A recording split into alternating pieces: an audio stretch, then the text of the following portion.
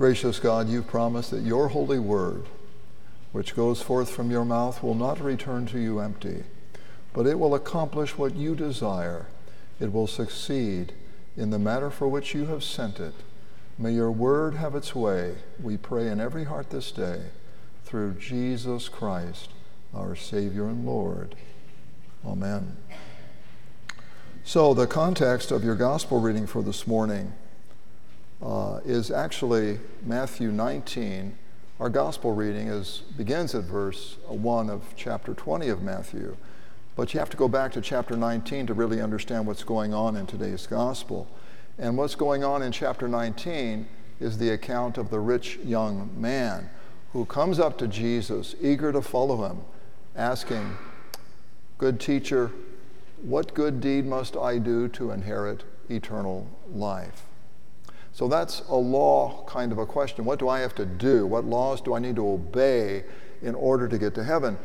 And because the man asked Jesus a law-oriented question, Jesus gives him a law-oriented answer to kind of cut him off at the knees, hopefully. So he answered, "If you would enter life, keep the commands. You shall not murder. You shall not commit adultery. You shall not steal," etc., etc. He covers the second table of the law, the commands that apply to how you treat your neighbor. And he says, all of these I've kept from my youth up. So then Jesus doesn't give up. Jesus takes him to the first table of the law, fidelity toward God above all else. And he says to him, "Sell all that you have, give to the poor, and come follow me." And if you know your scripture, you know that the young man went away sad because he had great possessions. And so the result, Jesus asked this question: how hard it is for the rich to enter the kingdom of God. And the disciples are greatly disturbed by this. And they ask, well, who then can be saved? And Jesus gives a brilliant answer. With man this is impossible, but not with God. With God all things are possible. Then Peter says, "Look, Lord, we've left everything to follow you. What will there be for us?" And that really sets the stage then for the gospel reading, because the gospel reading is an explanation of what will be for Peter and for all others who follow Christ. And I want you to take a look on page 10 of your worship bulletin, the gospel reading there. Notice verse 29, "And everyone who's left houses or brothers or sisters or father or mother or children or lands for my name's sake will receive 100-fold. Now that's grace, and will inherit eternal life. Now notice verse 30. "But many who are first will be last, and the last first." And then notice the very end of the lesson, verse 16. "So the last will be first, and the first last." He repeats it. He kind of switches it there. But notice how the gospel reading for this morning is bracketed. It's framed by that statement. The first will be last, and the last will be first. In other words, on the last day, there will be an equalizing of all humanity. A great leveling will take place. And that sets the stage then for the gospel reading for this morning, the parable of the tenants or the workers in the vineyard. There Jesus teaches equal compensation for unequal labor. Chapter 20, verse 1. "For the kingdom of heaven is like the master of a house who went out early in the morning to hire laborers for his vineyard." Now, this harvest takes place in the spring of the year. That's when the grape harvest would occur in Israel. And so a large influx of workers would be necessary to bring in the harvest. And the urgency of the harvest explains why the owner of the vineyard went back to the marketplace again and again and again during the day. We need more help to bring in the harvest. The harvest is great, the laborers are few, Jesus would go on to say. The workday would begin around 6 a.m., would end around 6 p.m. or whenever the sun set, and all those hours were needed to bring in the harvest. Verse 2, after agreeing with the laborers for a denarius a day, he sent them into the vineyard. Now, scholars like to tell us that a denarius is 1 day's wage. Where do they get that idea? From this verse is where they get it. This is where we learn that a denarius is equivalent to a working day's wage. And notice, the owner agrees with them for 1 denarius per worker per day. Now, this agreement in the Greek word is symphoneo. We get our word symphony from that. It means to sound the same or to agree. So a denarius is what the workers want, and it's what the owner agrees to. Now let's skip to verse 8. And when evening came, the owner of the vineyard said to his foreman, call the laborers and pay them their wages, beginning with the last up to the first. That's kind of interesting, isn't it? Those who are hired first are going to see what's going on. Then those hired, and when those hired about the 11th hour came, each of them received a denarius. Now, that is not equal pay for equal work, which is what our laws today require. It is equal pay for unequal work. And so I asked myself, this is Roman numeral 1 on page 11, would God's payroll practice fly today? Would it be legal or would it be illegal in our culture? Would the Lord, doing this today, would he be in violation of our laws? And so I checked out letter A, the Equal Pay Act of 1963, and that applies to sex discrimination regarding pay. So you cannot discriminate on the basis of sex when it comes to work that is the same or that is equivalent sort of work. So I'm going to assume that all these harvesters were male and the Equal Pay Act would not apply. Letter B, how about Title VII of the Civil Rights Act, 1964? Well, that applies to racial, ethnic, or religious discrimination only, okay? And I think probably all the harvesters are Israelites. They would be Jews, the same ethnicity, probably the same religion. Most likely, I'm not a lawyer, but the way I read the law is it would not apply today. So letter C, the answer is no. God would not be in violation of our laws. But equal pay for unequal work just smells fishy. It doesn't seem fair. And I'm not the only one who thinks that way. Look at verse 10. Now when those hired first came, they thought they would receive more. But each of them also received a denarius. And on receiving it, they grumble at the master of the house, saying, these last worked only 1 hour, and you have made them equal to us, who have borne the burden of the day and the scorching heat. You see, therein lies the problem. You have made them equal to the rest of us. Roman numeral 2. The problem is equal treatment. The workers hired first don't want to be treated as the same as everyone else. They want to be treated better. Letter A. This reflects the natural religion of humanity, the default religion of the human race. You receive what you deserve. That's the law.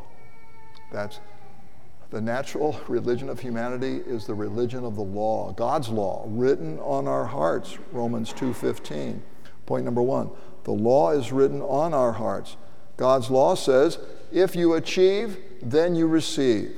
You experience blessing. But if you fail, you go to jail. You experience God's curse. And when people run with the religion of the law, they always forget the curses for disobedience. They only think about the blessings for obedience. And they dumb down the law to think they're obeying it pretty darn well.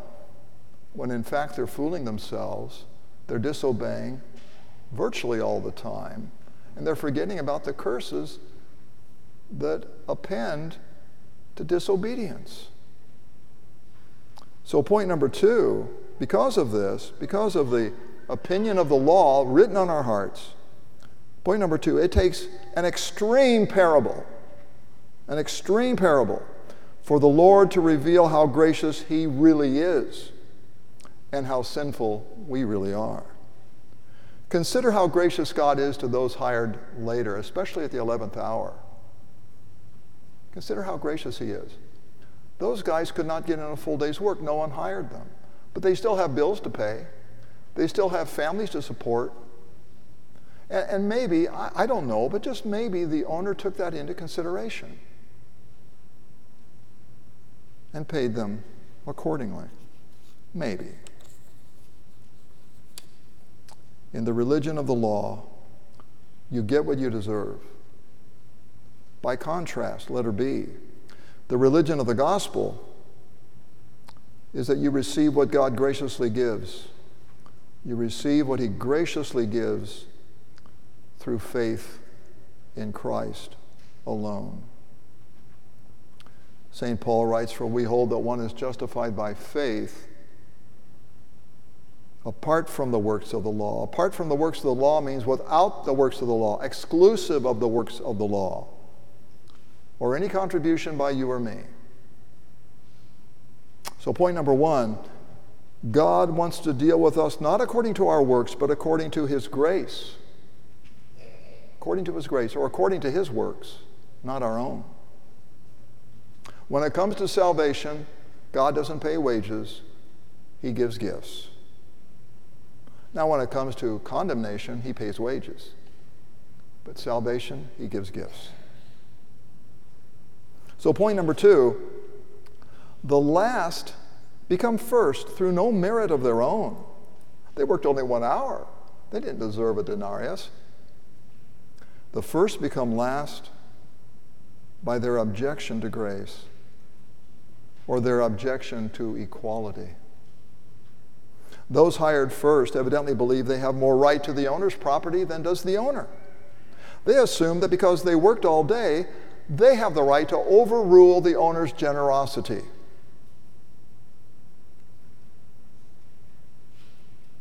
That is evil. It is injustice to deprive the owner of doing what he wants with what is his, especially when it's gracious. So letter C, God is not only steward, he is owner, not just steward. I mean, God's a steward. He manages his resources a certain way. But he's the owner as well. Verse 15, am I not allowed to do what I choose with what belongs to me?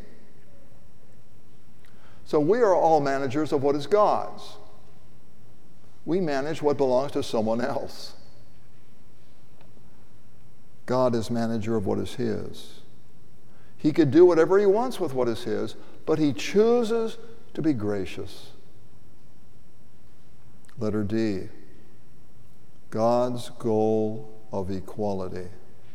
God's goal of equality. You know, Mary sings in Luke chapter 1 that God brings down the proud and lifts up the lowly.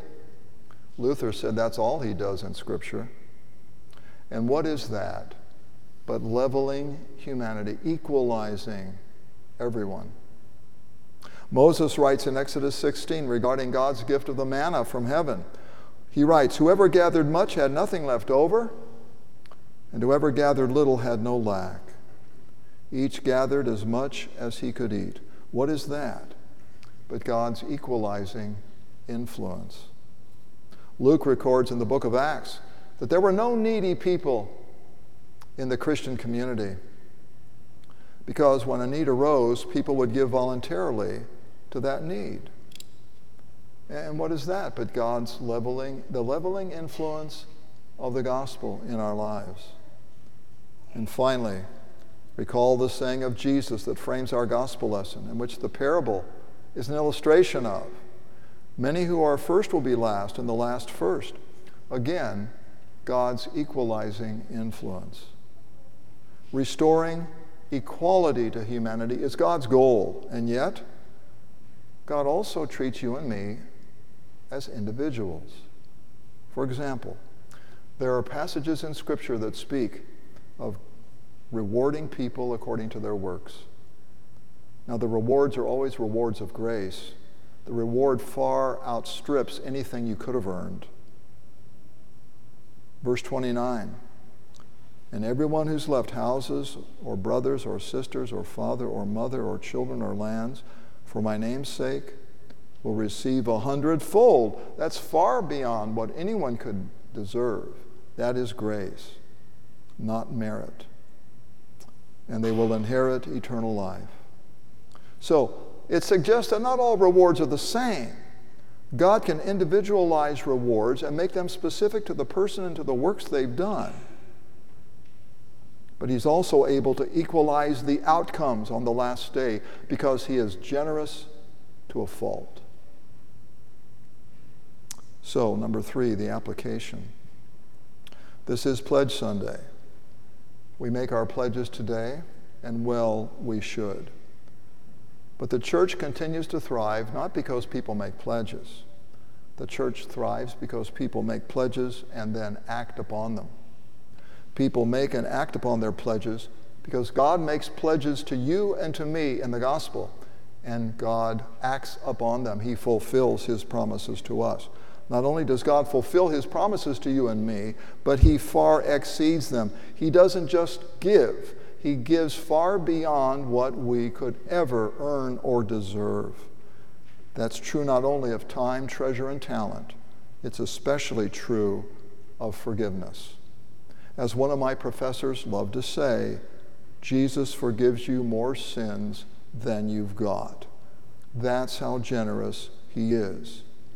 And so in our gospel reading for this morning, Jesus calls us to repent of our self-importance and to see him not only as generous to us, but generous to all. And letter B, the danger of good works, or the temptation of good works. Good works are like money.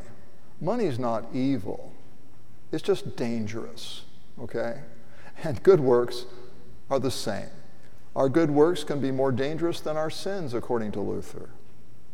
Those of us who've been in the church for many years, those of us who endure long meetings at night, those of us who teach classes, who faithfully attend divine services, those of us who give sacrificially, we are tempted to feel more like owners of the church rather than stewards of the church. We are tempted to think more of our opinions than we do of others. We think our opinions should carry more weight than the opinions of those who are less committed than we. We're tempted to think of ourselves as indispensable, but of others as less so. We forget that the labor in the Lord's house is a gift from him. It is not drudge work for which we deserve some sort of compensation, and angry we are if we don't get enough. Any position of responsibility in the church is a precious gift from the Lord. Just as those who labored all day in the owner's vineyard were given the gift of full employment for the day. Those 11th hour workers would have much rather worked all day. They were afraid of never being employed. God's employment is always a gift, whether it's parenting, whether it's pastoring or teaching, whatever it is. It's pure gift. You don't earn it or deserve it. We were created in Christ Jesus to do good works, but even our good works can be an occasion for stumbling when, having done them, we think more highly of ourselves than we do of others.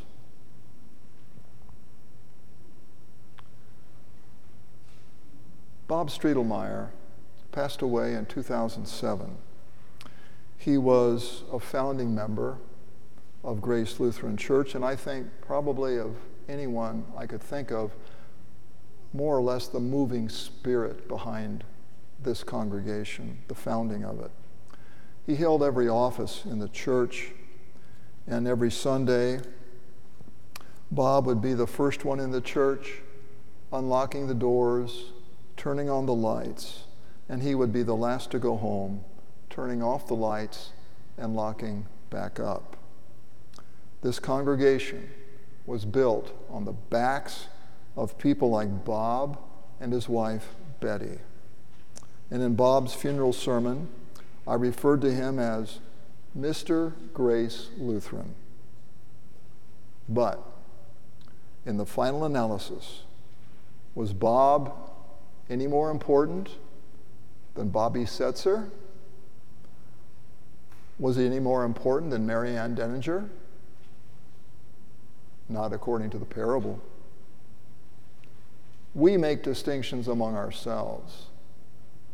God doesn't do that. We may esteem some jobs in the church to be more prestigious than others. But in the end, we will all be compensated the same and far beyond anything we deserve. In Jesus' name, amen. The peace of God, which passes all understanding, guard your hearts and minds through Christ Jesus. Amen.